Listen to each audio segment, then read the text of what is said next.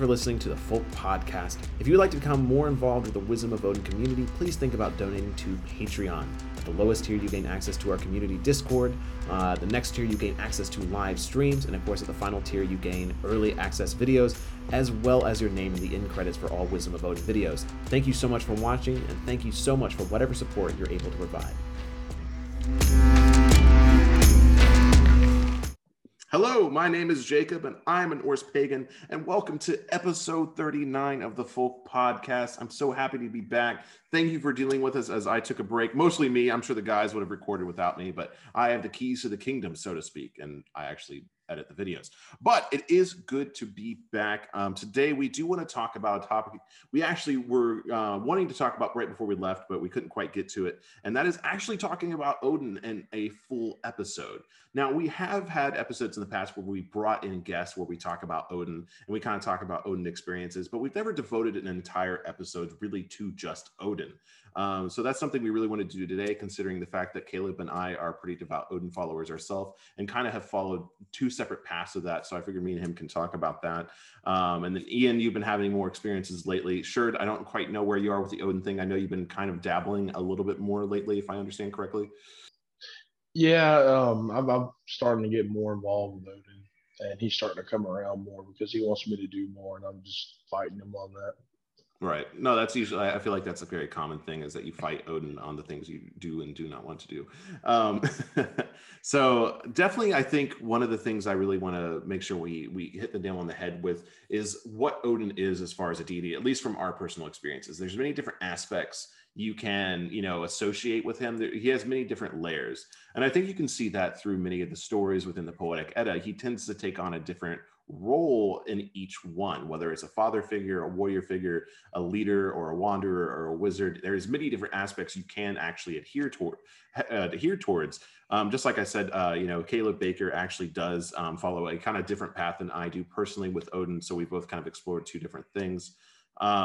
So I don't know who really wants to take it off. I mean, Baker, do you want to go ahead and say something about kind of your path with Odin recently? I don't think we have actually talked about it in a while.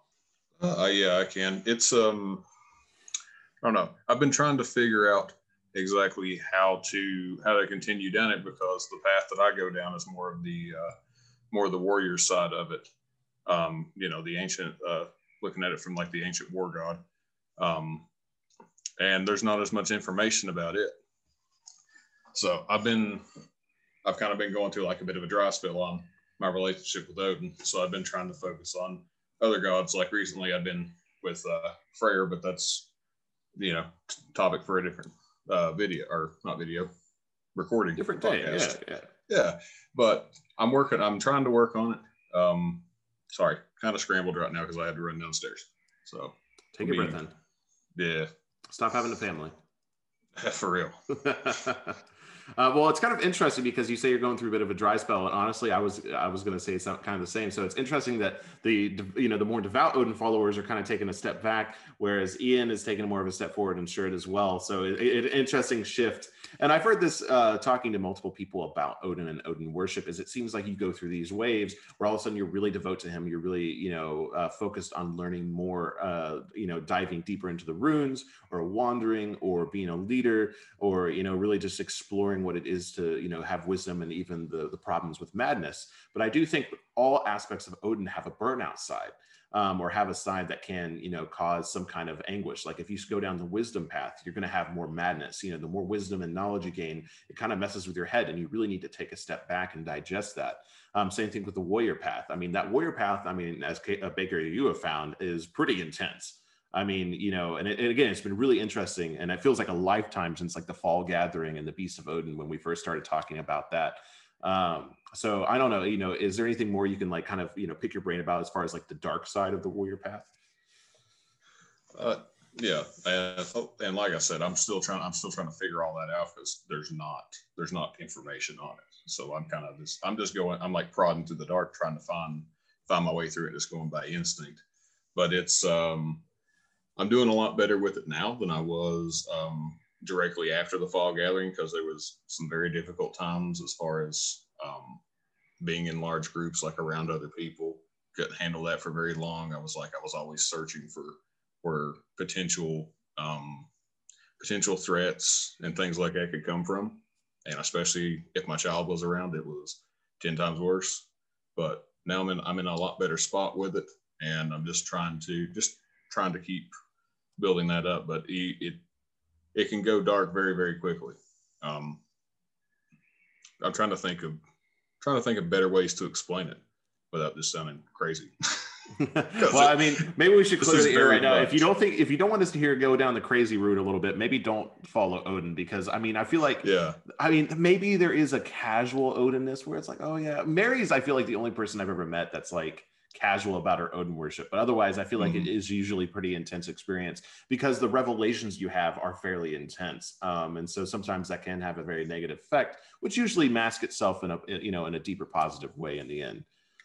Yeah, I know that until recently, most of my stuff had felt very much on the madness end of the spectrum, and I don't know if that's a more of a common thing for the warrior side than the wisdom side, just because I don't know anybody else that follows it like I do, so I don't have anything to compare it to other than the wisdom side. So I think I have a really good transition here to bring Ian to the conversation. So something I've been working with, and maybe this is more of a fantasy idea, but it's definitely something that I feel like really works with Odin, is different aspects of him when it comes to his animals. Because the three main animals that are really tied to him are wolves, bears, and ravens. And so it feels like there's three different paths to Odin. There's the raven path, the wolf path, and the bear path.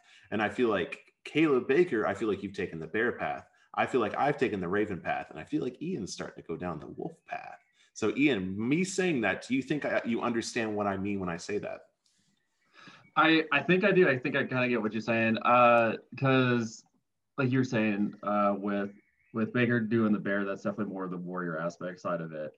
And then, I mean, bears are very common, commonly associated with the berserker and things like that. And then with the raven side, obviously, Hugin and Munin were the ones that were constantly telling things to Odin, giving him that information as they were flying around and stuff like that. So there's your wisdom side. And yeah, as far as the wolves tend to wander quite frequently. And I have been doing a lot of different like physical wanderings quite a bit lately. I'm about to be doing a huge one here whenever I actually step away from the military. I'm going to be packing up everything and moving to a whole other state again, and essentially starting completely over. Ooh, speaking of wolves. But yeah, as it's interesting that we started doing this, or that we're doing this topic, because I think like 2 or 3 nights ago, I actually had a visitation in my dreams by Odin. It was very interesting that that's what we're deciding to do right now today. Because yeah, he's making himself a little bit more known to me over the past, I'd say over probably the past month, maybe month and a half. It's been a little bit more and more, but it hasn't been anything too intense. It's not too madness orientated. It's very neutral ground of kind of like you're looking for your place. So you're gonna have to do all this wandering before you actually find like where you're meant to be, is kind of what I've been getting from him. But I think I'm getting what you're putting down with the wolf aspect of it, primarily being warrior, like that path that I'm following. Yeah, I never thought of it like that before. It being, 3 different paths to it with the 3 different animals. I'd always seen like the wandering is more like, I've always seen it kind of like a mix between, like the warrior side and the wisdom side, especially the wisdom, because when you think Odin and wisdom, you think like Gandalf in Lord of the Rings. The wizard wandering around everywhere. Bilbo Baggins. Yeah. So I've actually been reading a really good book, and I would recommend it. And I don't plan on doing a video, maybe doing a post. It's a semi-historical fiction that sometimes dabbles in the fantasy. It's called The Norse Queen, and it has the Norse Queen, the Falcon Queen, and then the Raider Bride is the 3-book series that is out right now. And it's a pretty well-researched book that takes place during the Viking Age, obviously. And it follows a woman whose name is, Asa is her name, or Osa. And she is practicing Sather and learns Sather magic while also like being a princess and essentially eventually becoming a queen and like leading, a village basically. And so one of the subplots for one of the characters is that they actually learn how to become a berserker. And the book does a really good job of taking what we do know from historical texts, and most of our information, I think, from Berserkers comes from Egil Saga, if I'm not mistaken. It's kind of scattered throughout, but Egil Saga does mention like wolf warriors, shapeshifters, and Berserkers as far as like a warrior force in Viking armies. And so one of the things that I thought was really cool. Now, don't try this at home, kids, but the thing that the book did for this character, that he basically found this wanderer in the woods that was like a lone wanderer, old man berserker that used to be a warrior.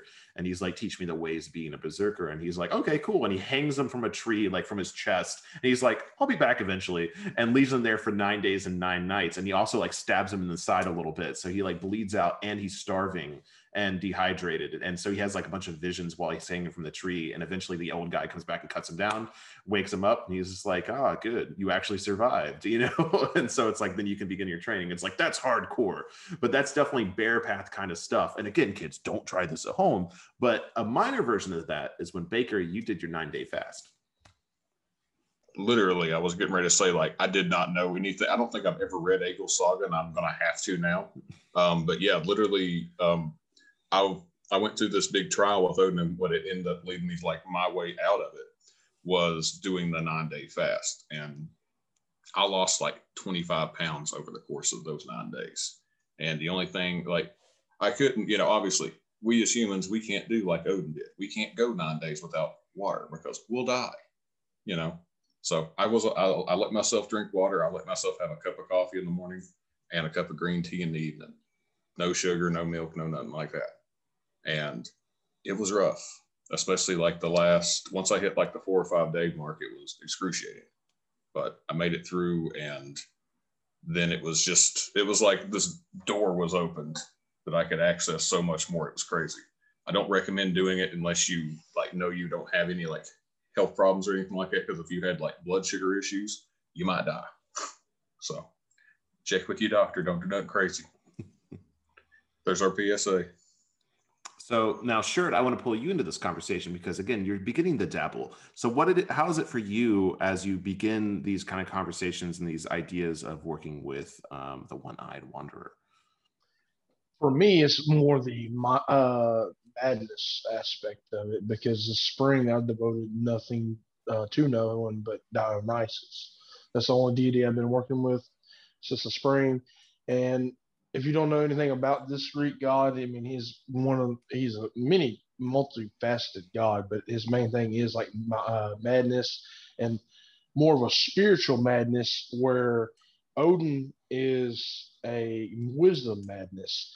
And so as I begin to understand more of the spiritual madness and things, and I'm getting more knowledge, then Odin comes and he's like, okay, well, now that you got the knowledge for this spiritual stuff, I need you to do this, or, I'm just going to start working and pushing you toward this. And it's just me being stubborn, because now I hear it's summertime and Thor's really prevalent here, and I'm going to want to work with Thor because, he's my patron. And it's an inner clash between my spirituality. So have you had any or have you done any rituals or had any moments or given any offerings with Odin in the last few months?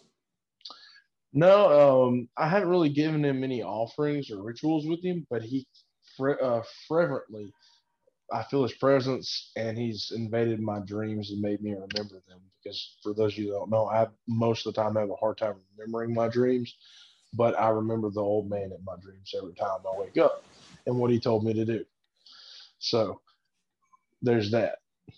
I do find that a lot of times when I just hear stories from the community, again, I receive hundreds of messages every week. And a lot of the times stories of Odin usually involve him being in dreams. Now, the worst messages I get, and it's the people that I'm like, maybe you shouldn't follow Odin, or when they're like, I saw a one-eyed man on the edge of my bed. He had a gray beard and a long brim hat. Do you think it was Odin? I'm like, if you need me to tell you that's Odin, then you should probably just move on. I mean, I don't know if they're just seeking that validation. I think we've kind of talked it before. I think maybe they're just seeking the wisdom of Odin to say, oh, of course that was Odin. They're like, oh, of course. And it's one of those things where it's like, you really got to trust your experiences. And with Odin, I feel like you're going to go through so many trials. And if you have a dream where a one-eyed man sits at the edge of your bed and tells you to do something, maybe you should just do it. Maybe you shouldn't be like, is that Odin? Probably. And like step one is recognizing the fact when you have something like that happen. Now, so obviously you can have a fantastical dream, and I've heard stories like that before as well, but just be honest with yourself when you have these experiences. A lot of time Odin appears in a very dramatic way, and sometimes we turn the face the other way and say, oh, that wasn't really an experience. And sometimes we completely look past it. So I feel like the step with Odin, I mean, you can always start an experience with any deity by sitting down and giving an offering and starting that conversation, or devoting yourself to a life track like, hey, Odin, I'm going to devote myself to learning the runes, and you start going down that path, and you might have an Odin experience. But I find with Odin, a lot of the times he's the one to make that first contact. At least in my experience, talking with others, it seems like that's something that's very common. Is all of a sudden you're just going about your day, having a good time, like maybe not even thinking about paganism. All of a sudden Odin knocks on the door, and you're like, oh, hello, okay. And it is a very euphoric thing. And I know that's something that like Diana Paxson, which I honestly haven't read the book, but something that's always caught my eye, and the title of that book is like Madness, Ecstasy, and Wisdom, or something like that. And the ecstasy, I think, is a very big component of Odin as well, is that he does have a very euphoric value when it comes to worshiping him. And I think that once again, that's something that really can lead to the madness. And Ian is running to go get that book, I think.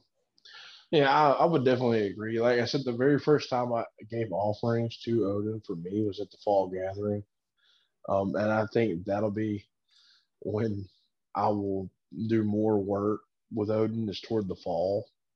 Because eventually I'm going to cave, because it's Odin. I mean, you're going to do what Odin wants you to do eventually. Oh, yeah.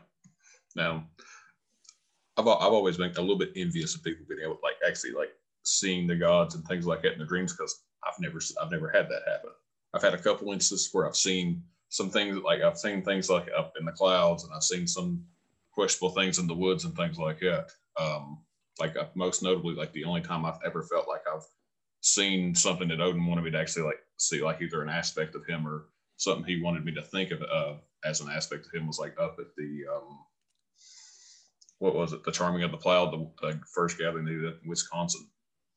I was preparing for that Odin's float, kneeling by this frozen pond, and I look out and I see for a split second this fair, I don't want to say huge, but it was a fairly large hooded figure that just moved about 3 foot behind this tree, and then after that it just disappeared. Now, I don't know exactly what that was, but it just made me think of Odin as where I said I was preparing for that, and it was actually probably the first time in a few months I was actually trying to bring the that deeper warrior part of myself out, because I hadn't let myself do that in a while.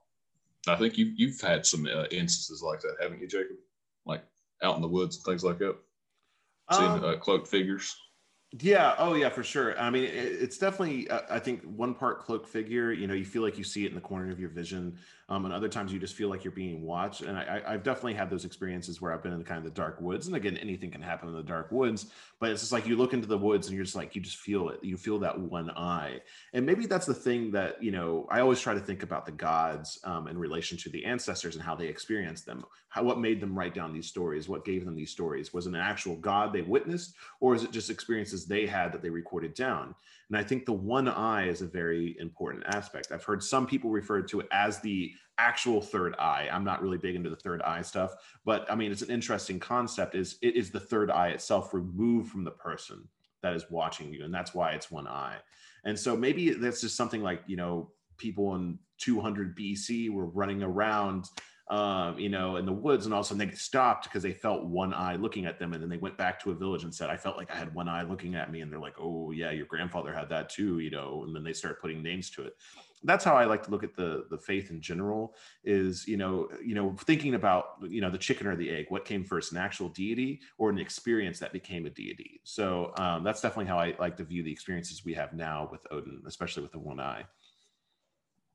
I like to just kind of listening to Jacob and Baker kind of talking about your guys' experiences as far as the warrior path and the more of the seeking of wisdom kind of path that Odin presents. I feel like those two are relatively similar in the sense that they tend to be a little bit more, not necessarily darker, but a little bit more of the mysterious, a little bit more on the intense side. Whereas the stuff that I've experienced with them, yes, I've had some very intense encounters with Odin in the past that were very much wisdom, knowledge seeking, situations. But more recently, like the experience I had just a few nights ago was a very very relaxed, not necessarily like calm, but it wasn't, it was very, you know, I'm trying to think like the best way to describe it, kind of just more of a the more euphoric, like this is a good experience. It's a very like almost not like almost happy, like a but, like,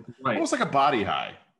kind of, yeah, Yeah. yeah, in a way. It was very much like a, hey, you know, this is some stuff that you're going to be doing. It's going to be,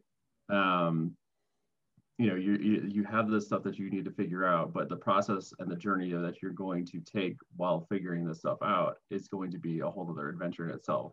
You know what I mean? Like, it's, I don't know, it's kind of, it's weird to explain without going, you know, spending 15 minutes going into the entire dream, but I don't know. I feel like the warrior and the strictly wisdom seeking sides are more similar and a little bit more of the shadowy, you know, madness orientated, whereas the wanderer is more of like just not necessarily just enjoy the ride, but just go where the wind takes you, kind of a thing, and take in what you experience from that journey. Right. Like he's not going to necessarily, you know, you go on a journey. He's not going to stop there, be at the rest stop and be like, so how's the journey going? He's going to let you go on the journey and you're going to experience it. And Exactly. then you might have something at the very end, a revelation. But I feel like by the time you get to that revelation, you're like, I get it. I get why Odin sent me here.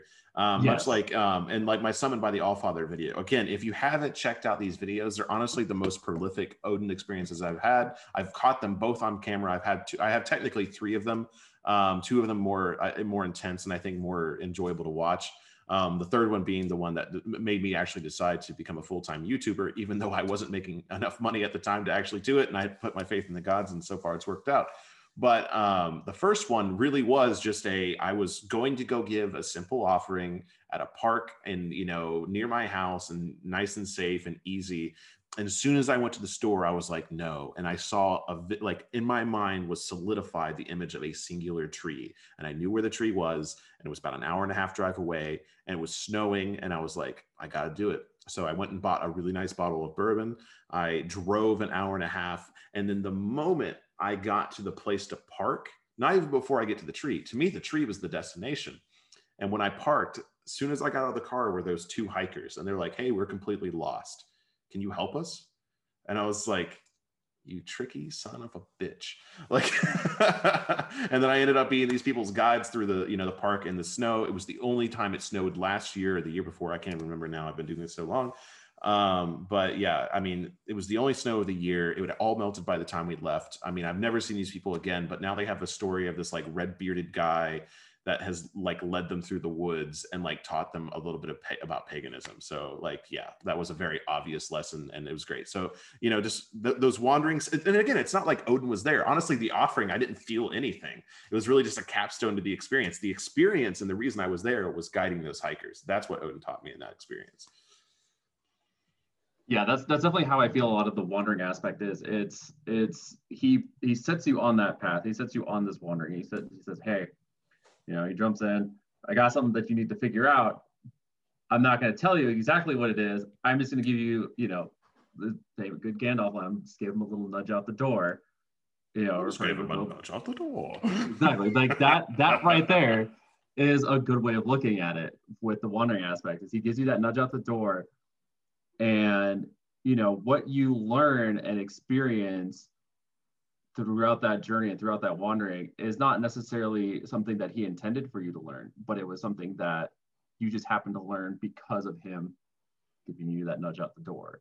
I feel like it's a little bit more of an open-ended learning experience compared to something that's a lot more specific with like the strictly wisdom or the strictly warrior aspect of it. Like to me, those are very, you know, point accurate things that you are focusing on, whereas the wandering is just taking everything around you at once and then take from that what you will. Oh, for sure. So one thing I want to pull the topic towards, because there's a few points I want to definitely make sure we hit within this podcast.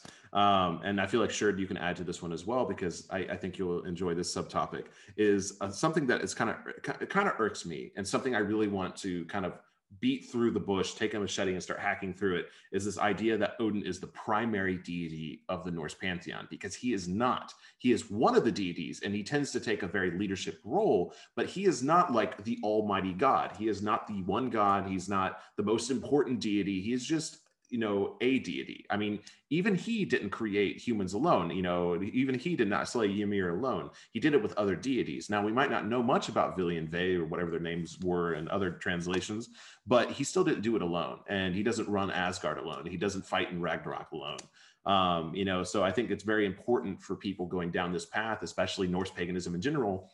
And again, it's something we've always talked about, is people are looking for that Christian equivalent.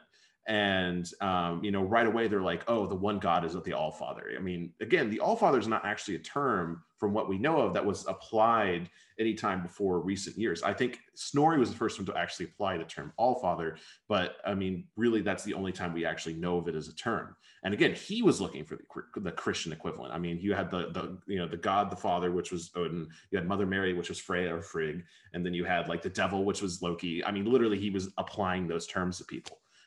So yeah, what you guys have any thoughts on that of Odin being the god, the one god, and stuff like that? Definitely, especially because majority of people going into any kind of paganism, they're going to come from a Christian background, and we are creatures of habit, no matter what anyone says, and we want to seek those habits or things that are familiar to us. So when you hear Odin as the All-Father, you're very tempted to okay, well, he's just like the God of gods. He's just this almighty being that can do anything. And no, I mean, you can read the stories and tell. If he was a god of madness, he wouldn't, be an almighty being, because he knew so much knowledge and tried to prevent Ragnarok that it drove him mad and insane, because he didn't have that power to change his fate. So when you're looking at any pantheon, even the Christian pantheon, I've been doing a lot of research going back to the Canaanite pantheon and how Moses changed all that. So even in Christianity itself, it was never meant to be a monotheistic religion. But that's for a story for another day, because we're talking about Odin. So don't feel like you have to work with Odin. He's just one of those deities who he's going to come to you when he's ready for you to. And that's what I found, because even at the fall gathering in Kentucky I went to, after giving my offerings to Odin and stuff like that, I didn't work with Odin until here recently, almost coming up on a year after. In a few months, it'll be a year since the Kentucky gathering. So just give Odin the time and he'll come to you whenever he's ready for you. Yeah, I think I definitely agree with the sense of just kind of finding that comfortable replacement when you're coming from something else. I mean, that, like Shirt said, like, we are creatures of habit. And I feel like that is a very comfortable mindset to stay in, of basically taking these deities and, coming from a different religion and comparing the two and being like, oh, this is so and so, okay, or this is how I can process this information, as far as like, this is how this being is, or this is their standing. I definitely agree in the fact that, yeah, Odin, I think a big issue with the fact that a lot of people think that Odin is, the god of gods in the Norse pantheon, is a lot of it has to do, I feel like, with more of the modern day media aspect of it, with Marvel and other various things, is that they put him on that pedestal of being like the god of gods in the Norse pantheon. I mean, I feel like it's happened to quite a few other pantheons as well, with, say, like Zeus. I feel like it's a very similar idea with him, where he's been deemed like the god of gods with the Greek pantheon. But that's not necessarily the case. Like, they rule their realms with others. They are not, like you said, Jacob, not alone. Odin did not create humans alone. He did not slay Ymir alone. There's a multitude of things that, if Odin had not done it or not had assistance, certain things would not have happened, or would not have been as successful, or however that situation ended up could have been completely different if he had tried to stay or give the appearance of being that god of gods and do it solo. So I feel like, yeah, a lot of the I feel like it's more of a more recent aspect, obviously, like what you were saying with Snorri, kind of giving him that Allfather name and everything, or more of the recent terms and stuff like that as being like the Allfather, I think has a huge effect on or impact on the way that people view him, just because that's kind of, he's become like that replacement. I'm going to try not to reiterate the same points that have already been made, but Odin's not a god for everybody to follow. You really have to know what you're getting into when it comes to him, because you can bite off a lot more than you can handle. My wife, I think I said it in one of the last couple episodes we did. I can't remember for sure right now, but she recently got into paganism. She's been working with Freya, and congratulations. I think it was, oh, thank you. But she was asking me, I think it was either yesterday or sometime earlier this week, like a lot of questions about Odin. I was like, okay, I'll tell you these answers, but you don't need to follow him. You need to stay the hell away from him. He's like, that's not for you right now. He's like, you don't need that. He's rough. He's mean. He's not going to sit there and cuddle you. He's going to smack you and then tell you to go find it. That's how Odin is. But the one thing the only thing I do want to reiterate is the fact that none of the gods that we have are like almighty or all powerful. Because if they were, why would they work together? They could just go and they could do anything on their own. There would be no point of trying to bind the wolf Fenrir because he's going to consume Odin, because Odin could and he's gone. Really, I think that's the most powerful thing, and one of the most prolific things that makes Norse paganism so popular in this modern age, and one of the most surviving of the pagan faiths, when you look at all the pantheons, is the fact that the gods are so vulnerable. Literally the first poem that you read in the Poetic Edda when you buy it is the Voluspa. You read about the creation of everything and then the death of everything. And so right away, you are introduced to the fact that the gods are mortal. Like, yes, they can live a long time, and we're given a reason for that. We're given that, Eden's apples is the reason they're able to do that. But without those, they would not survive. They would be just like us.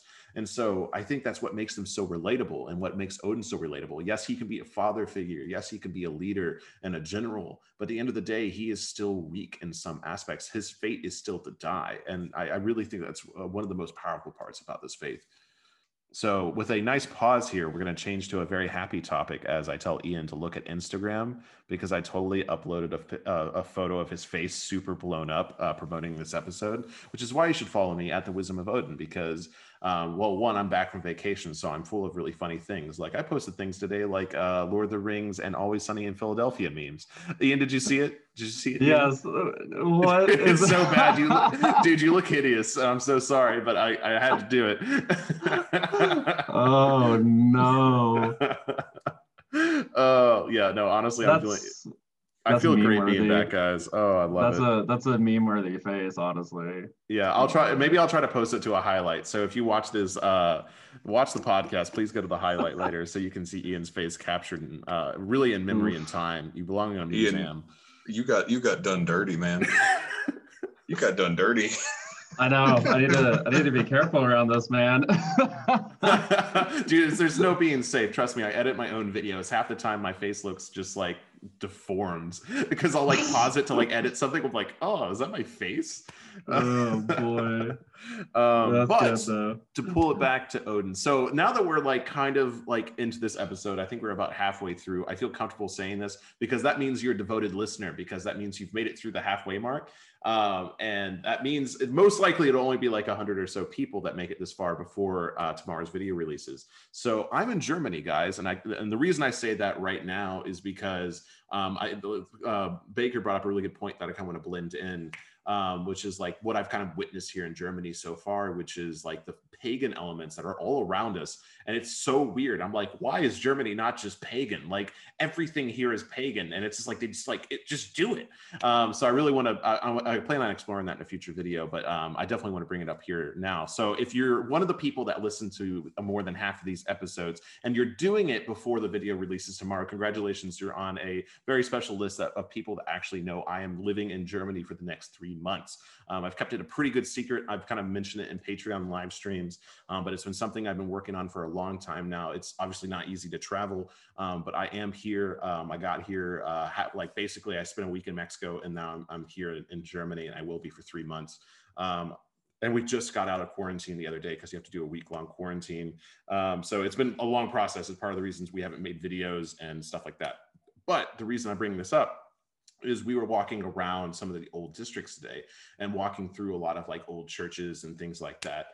And like, what exactly did I see? It was just like the saints, like the way they venerate the saints here is just like, it's like, those are just pagans. Like, that's just a pagan god that you've turned into a saint. And it's so clear. Like, I mean, literally I'm looking at this like Sigurd killing a dragon and on the front of a church. I'm like, you're just honoring Germanic stories on a church now and labeling with Jesus stuff. Like, it's like, what are you doing? And like, I was being told that like there's figures on the outside of this church. It literally just had like heroes on the outside of this old church. And one, it was like, oh yeah, that's Thor, but they just changed his name. I'm like, what? Just be pagan, Germany. Just like go back and be pagan. Like, it's so like you just have to change some names. And then, I mean, you already have the beer in the halls and everything's called Hoff already. Just be pagan already. But I think everything has a Christian equivalent. And I think that's one of the ways paganism was filtered through Christianity. But now we can take that back. We can look and see what was made Christian, like the Allfather thing, and then take that away and see what was there originally as well. It might be a little damaged and a little tethered. But, I really do think that Catholicism, Jacob. What? I said you could take Catholicism. Catholicism is just pagan light. Literally, whenever the Roman emperor just like became a Christian, well, what is that? Well, I don't know. We'll just worship the same way. We'll just change the name of the gods. Boom. Yeah, right. Oh, it's wild. Well, the book I mentioned, the Norse Queen, again, I'm on the 3rd book, and they go to Ireland in this book. And again, the thing I really like about the book is the conversations are very natural. Like they have an Irish guy telling them about hero stories, and obviously Irish people were Catholic at this time. He was like telling them stories of like one of the hero sagas of Ireland, and they're like, wow, that sounds a lot like so and so and like the Dragon Slayer. And he was like, oh, they really do sound really similar. And it's like, oh gosh, you guys are all pagan, just like be pagan. But the one last thing I do want to kind of roll into this Odin topic. Well, I do have a couple more things, but I know we're getting a little tight on time on this episode. But I do want to talk about the runes because it is something that people will think about when they see this episode. They want to hear about the runes. So I guess, Baker, I'm going to toss it to you because I've been talking too much. How are your rune studies going? I know it's been something you've been dabbling in, but I don't really know where you're at with the runes. So got anything to say about those? Yeah, and I don't think I've not spoken to you about it in a while. I mean, honestly, the way that it's kind of worked out for me is I've not been someone that's like actively studying them. I've just been following my path, and it seems like it's like every month or every other month there's a rune that really comes up, and that's like the rune that's the one that everything is going to be revolved around during this month. I'm going like by the end of it or by the end of the month after that, I'm going to know like exactly what this rune means. And I'm probably, I don't know. I'd probably say I've got like probably 8 that I've had to go through like little lessons and figure out just in my regular practice and stuff that has forced me to learn. I hadn't tried to focus so much in on like actively studying like I said, but it's been working out. It's been working out just with the regular practice for me. And I do feel a lot more connected with them where I did make my own set with my hands, and I didn't get any blood on them yet, but I'm sure that's going to happen at some point. Ian, what about you? Any rune experiences? I mean, for me, the primary 2 that I've been kind of focusing on and working with for the past couple of months would be Dagas and Uders. They've been the 2 primary ones that have been repetitively coming up in various things. But recently, Algies has been making itself its appearance and constantly kind of coming back in like little flashes in my head and stuff like that. So for me, it's something very similar to Baker. It's I go about my normal practice, day-to-day stuff, and depending on what runes constantly, make their appearance or are in visions or dreams or whatever, I just constantly see them around. That's when I'll start to pick them up, and I'll be like, okay, this rune or these runes, however many come to me at once, are clearly trying to tell me something. So I will start to do that, deeper like connecting and research into those runes and kind of see what exactly is happening, what's going to happen, or what I need to do in the future or change or whatever. So it's something very similar to Baker. It's more of I go about my day to day, and as they come to me, the more they come to me, then I'll start to really dive deep into those specific runes. So I've tried to do the whole learn all the runes at once thing. It's not doable. It's so much information, and I feel like if you try to do something like that, you don't get the full meaning and the full like lessons that the runes can teach you if you try to learn all of them at once. I just think you have to take them as they come to you and really focus on that one or two or three that may be coming to you regularly. Sure. Do you know what's coming around to you? Have you had any rune experiences? I really don't know, honestly. I'm kind of curious. No, I don't. Not to me. No, I take the Thor approach when it comes to like runes and magic. Like I don't mind using it, but I go to other people who know how. Yeah, that's fair. So, we definitely, Ian, you were touching on it there a little bit, like, trying to learn the entire rune alphabet. I mean, I think there's something to be said about knowing, like, if you just see a Fehu, you know what a Fehu is, a Gebo, whatever. I think there's something there, but don't expect, I mean, truly, I think this is pretty universal. And I feel like many people would give you this advice is don't try to absorb all the essence of the runes in one go. It is a multiple month, year-long process. I mean, I've been practicing now for, I think, a grand total of 5 years, but Wisdom of Odin time, just around 2 years. And I probably know 6 of the runes really well. Ian, I think I showed you my study on Ingwaz, right? Our last gathering, where I kind of like was studying like the convergence of 2 Othalas and then like the creation of life. So it's like also like Muspelheim and Niflheim coming together to create Ymir all in one rune. And it's like that has taken me like 8 months to write down. I have 1 page of notes on Ingwaz that I've put together, and I think I really understand Ingwaz. But it's taken me 6 months, if not longer than that, to actually understand that rune. And obviously that's not going to be the same way for everybody, but that's what I'm finding it's really like, is that a lot of these runes do take a long time to fully understand. Runes like Dagaz, if I see Dagaz, I've had a really good experience with Dagaz, I've had really good moments, and I think I understand that rune. But if I pull up like an Awaz, shoot, I still get the fact that there's an Awaz and an Ewaz, like there's 2 different ones. Like I don't get those runes. And I've tried to give like pools to people before, like rune pools, and then like I'll get Awaz and I'm like, I don't know, dog. Like, let me look it up in the book. And I look it up. I'm like, I guess it could mean this, but I feel like my answers are not true.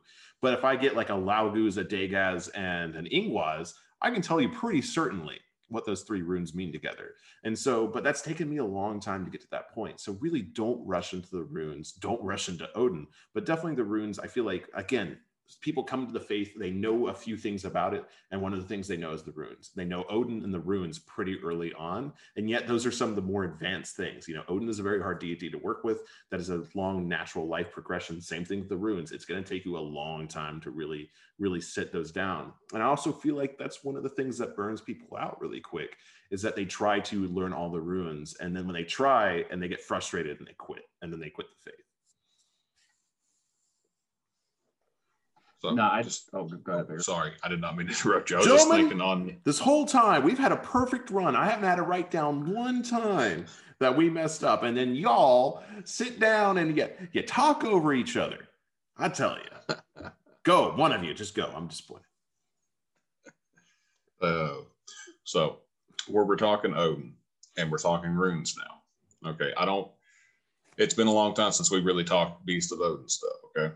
So I don't remember if I said it on the podcast before. I may have, and I may just be, saying a thing that I've said again.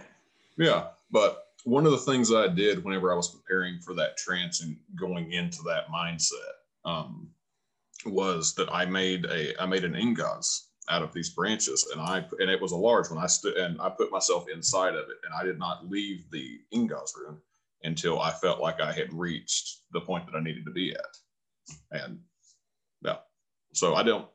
That just made me think of that. And I'm like, we're talking Odin and runes, so I'm like, I don't know if any of y'all have found anything with meditations and things like that, and actually like incorporating the runes in that sort of way into your meditations and practices, like I did in that instance. And granted, I've not done that since, but I'm curious. We did it again. I tell you, Ian, do you have something directly connection to what just Caleb said about the rune, or like meditation and runes? No, I was going to go back to kind of what you were saying earlier about just. Can you hold that thought? Can you write it down? Because you're forgetful. I know you. So what I was going to say on the meditation again, apparently I realizing now how influential this Norse Queen book is. Seriously, check it out. I mean, again, there's some fantasy elements that I'm definitely like woo about, especially when it comes into Philgia. It gets Philgia really weird. But as far as like a lot of the practices, it definitely does Galder really well and really makes Galder make sense, which is the rune study where you say the runes. And so you say things like and you really let the resonance come off your lips, or they guys, and you really let it roll, and you feel what that vibration does. And in a way, that's a form of meditation and trance. So like the way it uses it within the book is the women are making, I think, like blankets or something like that, and they're putting Fehu in. And so like the Seidr practitioner, the person that's teaching them, is saying, like just chant Fehu, Fehu, Fehu, and they do it in a certain way. And like the main character talks about how it feels really meticulous at first, but then after saying it and making Fehu runes, all of a sudden it clicked and she understood it. And so I think that's a really powerful way to use the runes in a meditation. If you really want to focus on one, is using that Galder and saying the rune instead. Okay, yeah. So the thing that I was gonna kind of touch on was something that you said earlier, Jacob, with learning the runes. And it was, you said, if anything, if you're trying to learn the runes, at least learn enough of all of them to identify what that rune is. So that way, whenever you do have a situation pop up where a rune consistently pops up into your head or in visions or physically, whether it's in tree branches or whatever, to be able to recognize it. But going to what you just said with the chanting is, I know a few people that have actually memorized at least the names of the runes by doing that in the same or similar way as Heilung does it in their song in Maijan, because they essentially do that.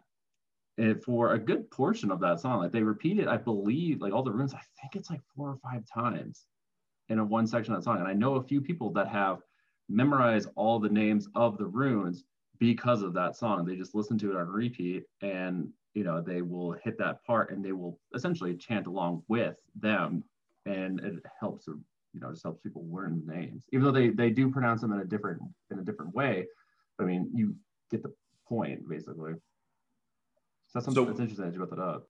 Yeah. So one note I do want to bring for our listeners as well, is something that I've encountered both in my research and this is my practice, and I'm sure everyone here has encountered it as well, is when you find different names for the runes. Like I find it all the time where it's like they're called something different. I'm like, oh my gosh, have I been saying it wrong this whole time? I'm not even a pagan. Oh, what have I done? And truly, like the reason that happens is because you have multiple different runes.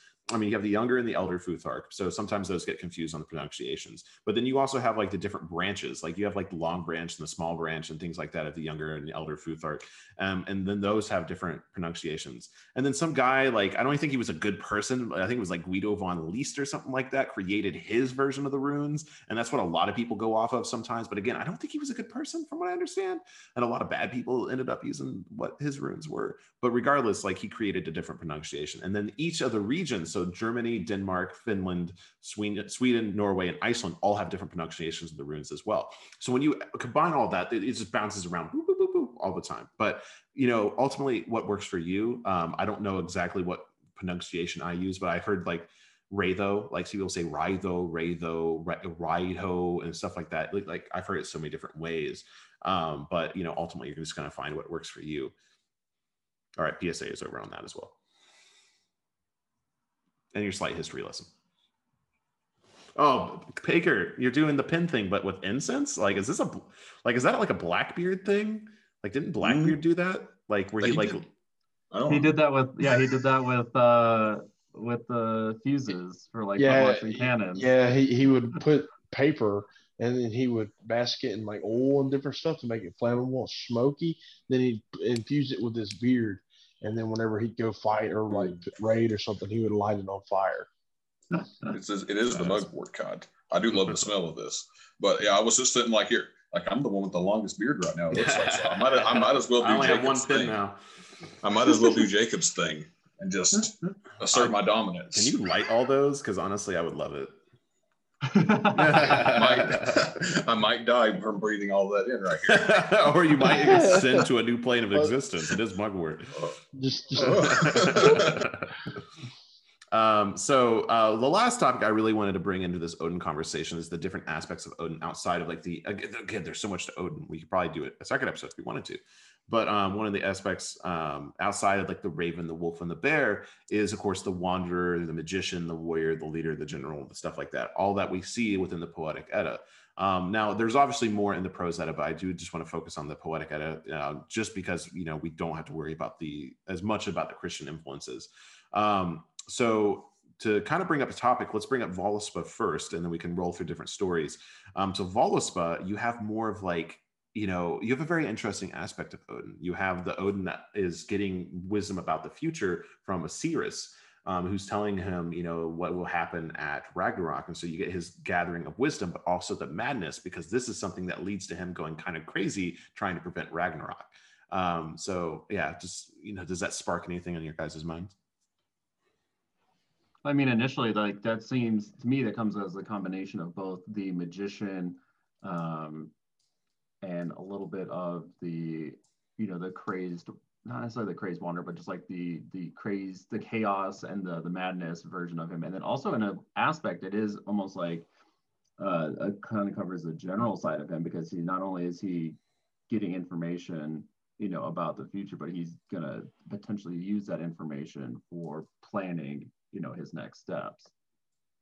It's kind of like a combination of a few different aspects of Odin in one story right there. Yeah. Well, to me, when it comes to the Voluspa, and like you're talking about Odin, whenever he receives that knowledge about the future, I think that influenced him a lot to become more of a wanderer, to gain better knowledge.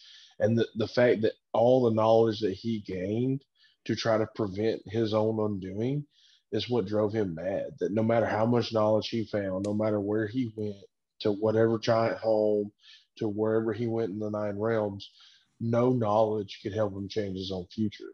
And that, in the end, drove him insane. And that's kind of how I view the Voluspa and like Odin in that tale.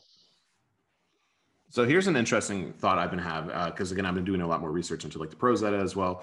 So getting like the timeline of everything, because it seems like at some point during the stories of the Norse gods and like the timeline is Odin becomes a shut-in. He stops wandering and he just stays in Asgard, really just waiting for the day. Because I found an early story, and Ian, I was telling you about this when we were playing video games the other night, but it's a very early story of Odin and Loki. And it's a story of how Odin and Loki and Hymir go down to Midgard together to map it out. Basically, they made it, and now they're mapping it out. And I'm like, this is really interesting. And it's towards the end of the Prose Edda. And like Loki kills like an otter, and the otter ends up being this guy's son in disguise. And like this farmer imprisons Odin, Loki, and Hymir, literally imprisons them and threatens to kill them unless they give him enough gold, because his son was in disguise. And so they like skin his son otter skin, and they're like, you have to fill this with gold, otherwise we're going to kill you. And so like Loki has to go get money from this dwarf, and ends up being like this weird story of like the One Ring. That's a different story for a different day. But the thing I find is interesting is that Odin feels very vulnerable in this story. He feels very new to the world that he's helped make. And the fact that a farmer captured him, and there's almost an innocence to Odin that you don't see in other stories. And then you have stories of him traveling to hell, or I guess he travels to hell pretty pretty later on. But I feel like the idea of him sitting at Valhalla is like, an older part of Odin. Sitting as the leader. He's not as, youthful in his like journeyings across the world. I don't know, maybe it's a crazy idea, but I feel like there's definitely a progression of innocence to warrior to general to leader to his death. It's the grizzled like veteran kind of aspect of, he's very, wide-eyed, bushy-tailed, new, exploring of Midgard in this world that he and his brothers created, and then he's got to learn everything that comes with that and what comes with Midgard, and obviously, as he experiences more things, with knowledge comes experience, and eventually, sometimes that experience or those experiences can weigh on you or add to a certain level of just of wisdom. And eventually when there is really nothing more that he can do or learn, he kind of, like, what more is there except for to take a back seat and to be more of the general, the tactician, and planning the moves instead of making the moves himself. Yeah, I mean, from what you're saying, it's just like us in our human lives. You start off and you're a kid, your backyard. That's usually where most people go play whenever you're a kid. And then in your mind, it's like this wilderness. And then you get older and I know my backyard. So you go and you're a teenager and you go throughout your small town, if you live in a small town or wherever blocks of your life. And it just progresses from there. Same way with Odin and all the other gods. They had to go and learn and experience things for the first time. I'm gonna have to get me a prose out of, because I've never heard of the story that you were just referring to. I don't think anyone's really heard of the story. It's like it's like in Skardskulpamál. It's like towards the end of Skardskulpamál. And like I found it in my Loki research. It's bizarre. I was losing my mind telling Ian. I was like, this is one of my favorite stories now. Yeah, I have no idea. Like, the only thing I know of a young Odin is, him and his brothers killing Ymir, and whenever they created Midgard from his body, and the whole thing with Ask and Embla. But that's like it. Then the thing I was going to add on to it, other than the fact that I need to get a prose and read that story now, is the the fact Odin at one time was a young man, and they'll, like as we stated earlier in the episode, the only thing that keeps the gods from aging, because they are immortal just like we are, is Eden's apples. Those golden apples. And where he's doing his wanderings around, he's away from Asgard and those apples for a long time. So that's why he's aged, whereas some of the other gods have not. I don't know if any of the other gods have aged like Odin, have they? Or are they stated to? I can't think of anything that says that they have. Yeah, that's a really good point. Like, I never really thought of that, because as far as from what I've always, imagined, or the appearances that I have for the gods, you are right. Odin is the only one that to me comes as an old man, or like an older individual, whereas the majority of the gods are very much young and they're youthful in every aspect. And I never really thought of that, but that would make sense. If he is wandering for years and years at a time away from the apples, then theoretically then he would age at a different rate. Well, and you bring up a great point. And I feel like, a lot of people passes around that Odin would most likely have depression if you put something like that on Odin. I don't know how I am about putting human aspects. Same thing with like gods having sex. Like, I just don't know I feel like that's a very human thing that we put on the gods. But like, if you really think about it in that kind of way, it's like Odin being depressed about his own death, knowing that he's going to die eventually. Why would he keep eating the apples? It's like, I'm going to die. Like, what does it matter? I was going to say that the only really stories we have about the other gods being old is whenever Idun is captured due to Loki's trickery. And all the other gods in Asgard then begin showing their ages, including Thor and everything. The only one who's really youthful and spry still is Loki. The only other god that I actually imagine as being older in any way is, which I don't have a great relationship with, Tyr. But Tyr, I've always imagined him as an older man. Not as old as Odin, but he's the only other one that comes across to me as like an older, older in his life. Nord. I always picture Nord kind of being like a grandfather. Well, we do have to remember that picturing a god in a certain way and that what we know from general aspects, I think, is completely different. That's you know, true. I might see, Freyr as an old man, but I think the general consensus is that he's a relatively youthful person, kind of thing. It is an interesting thought, is it only the Aesir and the Vanir gods that live in Asgard that eat the apples? Because then, like, it seems like maybe the Jotun aren't eternal. Maybe the Jotun are more, they age and die kind of thing.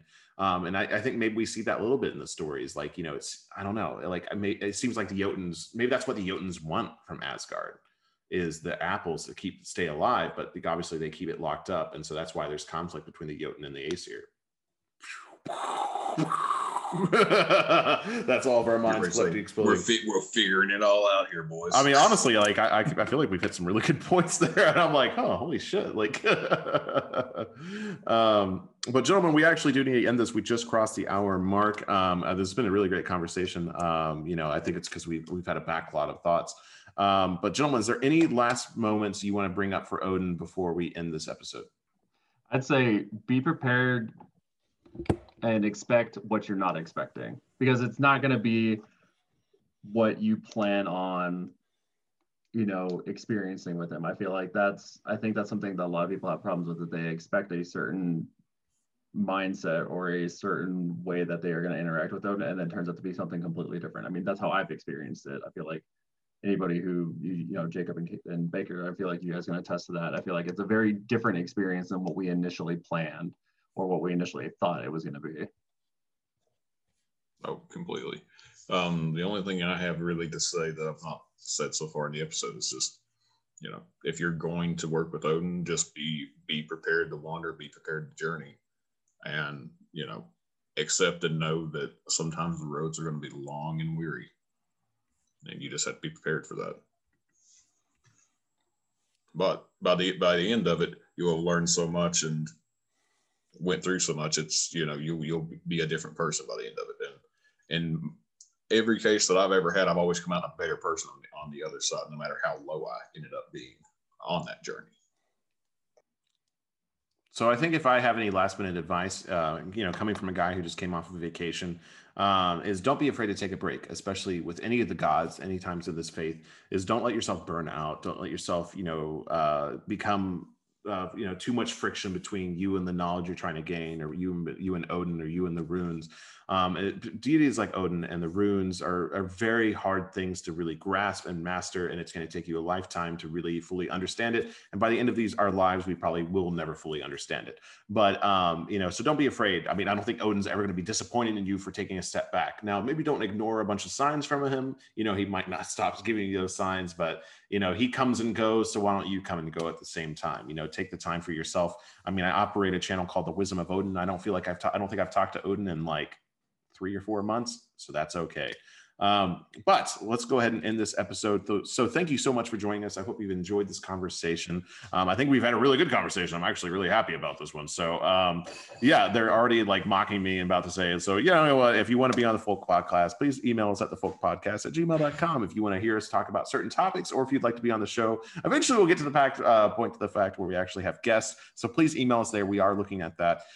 It's just been crazy with me, moving here to Germany. That's one of the reasons we haven't had a guest in a while, is just because by the time I get done filming the episodes and packing and all this stuff and planning all this travel, I was like, let's just record an episode. So we will be getting more guests on the show soon, but thank you once again for joining us, and until the hall, Skull. On point.